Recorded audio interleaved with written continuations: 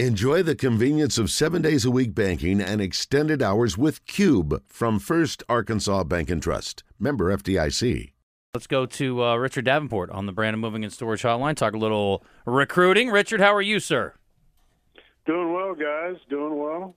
I have been spent a lot of time on the Democrat Gazette this morning, getting a recap of the game last night because, well, I didn't go, and I listened to a little bit of it last night, but I didn't check out the whole game. Always good to get a recap. So, appreciate your paper yesterday, and appreciate you and your work and recruiting. And Arkansas got a big one this week. And you know, when I see a young man who's a high-level recruit, especially at the quarterback position, that can go pretty much where he wants, including to the national champions.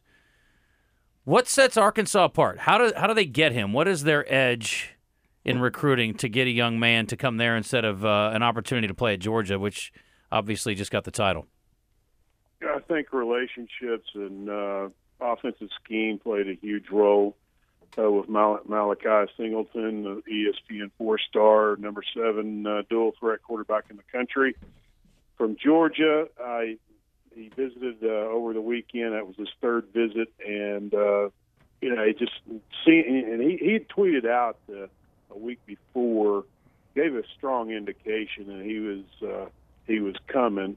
He tweeted out a video of his highlights combined with KJ Jefferson.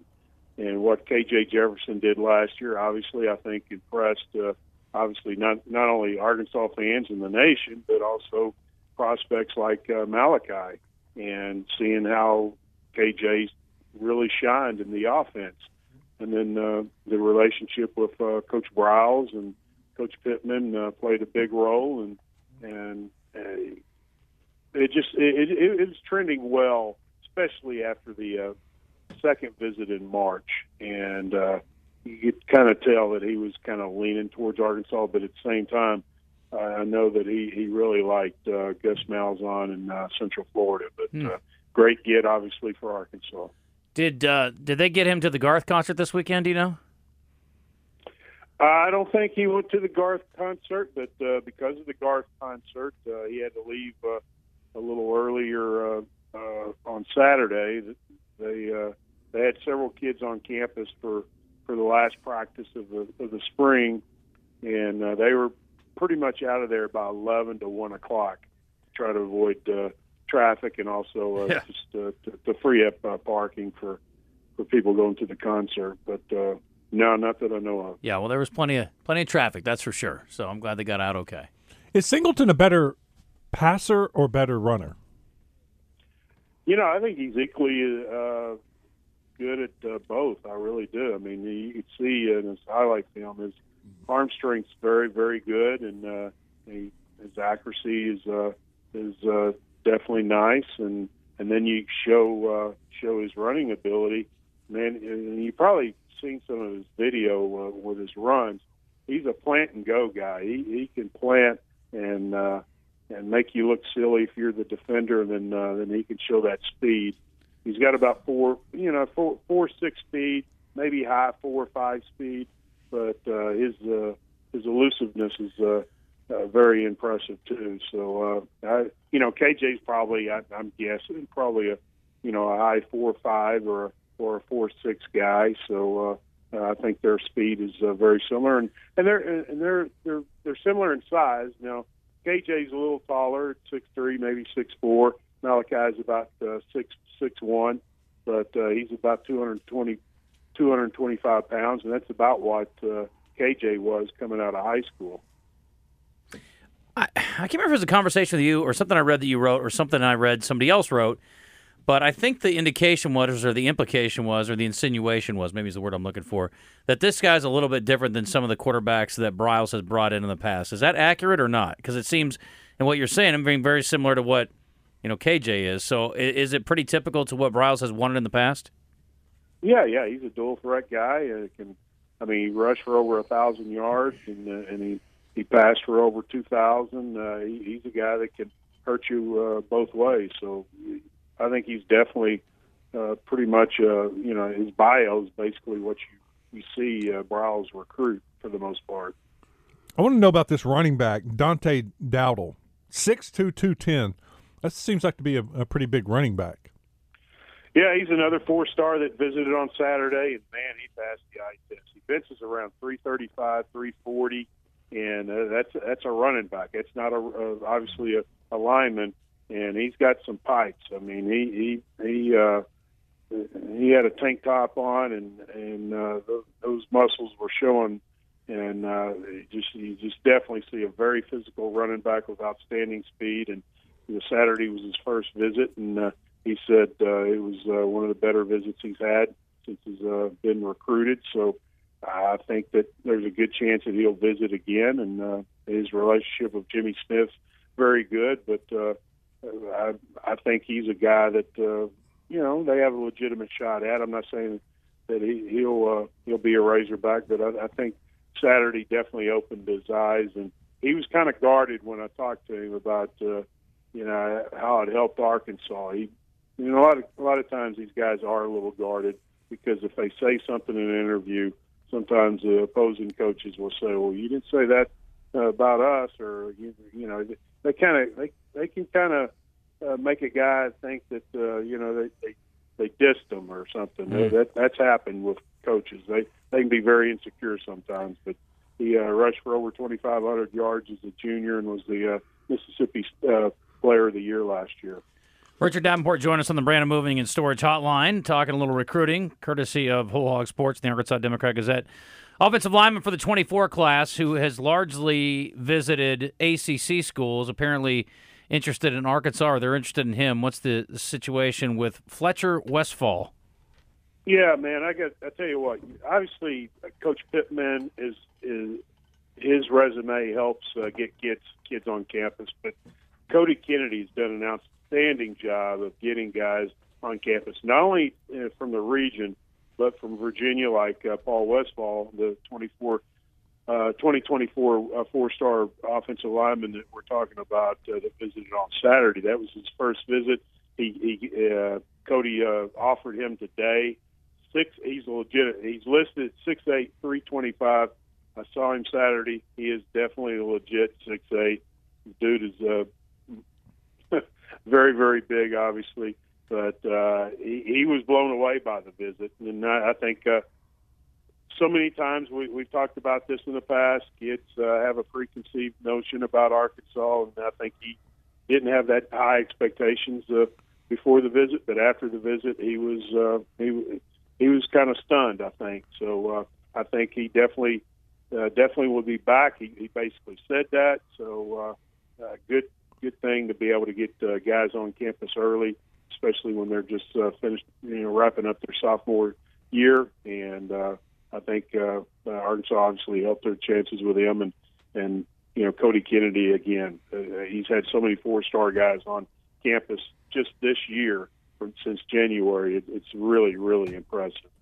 I talked to Coach Pittman last night, and he said that he was finishing up some of the end-of-the-year evaluations, and then they were going to hit the road recruiting Thursday. Where all do you know where they're going Thursday, where they're spreading out to? And then do they have any more big recruiting weekends coming up? Actually, they're all going to be out, like you said, Thursday, Friday. They're going to be in the state of Arkansas. They're going to try to hit every school in the state that plays football, and I'm sure that they will with all 10 assistants out on the road. You basically have to hit about 6 or 7 schools apiece, and you'd be able to do that. So they're obviously making a statement that it all starts at home, and they'll be visiting schools all day those 2 days. So, and then after that, they'll be out on the road, in Arkansas and through the region and nationally too. But as far as other visits, I know I talked to Terry Hampton, the Arkansas State transfer defensive lineman, yesterday. Said he was working on a visit to get to Arkansas. So maybe I reached out to him this morning. I haven't heard from him, but it could come as early as this weekend, maybe. I don't know. We'll see. But I anticipate definitely some visits coming up. And obviously they still offered that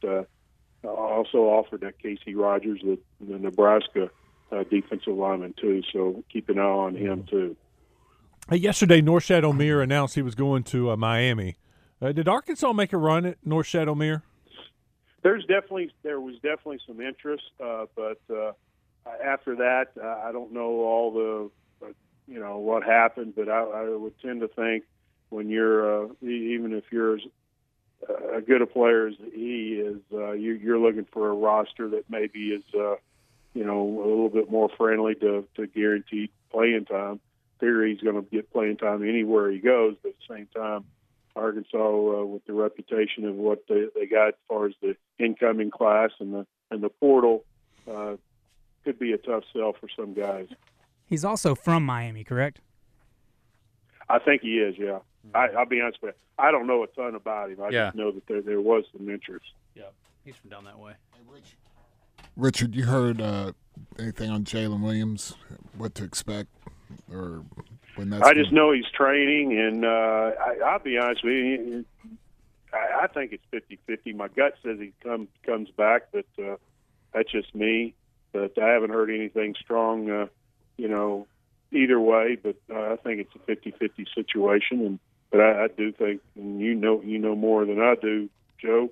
I think he obviously could work on his offensive skills and help his stock going into the next year. But at the same time, depending on what kind of feedback he gets, could sway him to go early. Now, did he go to Chicago, or has that happened yet, or the pre-draft camp? The combine hasn't happened yet. No. When's that happen? That doesn't happen. It doesn't happen until after the. So does he have to make a decision before that, or is he able to go to that? That's a good question. Yeah, I'm not 100% on that one. Okay. June 1st is June the 1st date. is when he's got to know. Yeah. And let's see if I can see the. Does this now? Is he able to go? Can teams fly him in, or is that? Can they come? Are they able to bring them to the facility, or is that? I would assume that. And again, I don't know the details on that either, but I haven't really, I've checked around on the situation, but I haven't gone in depth on it. But I mean, what's your opinion?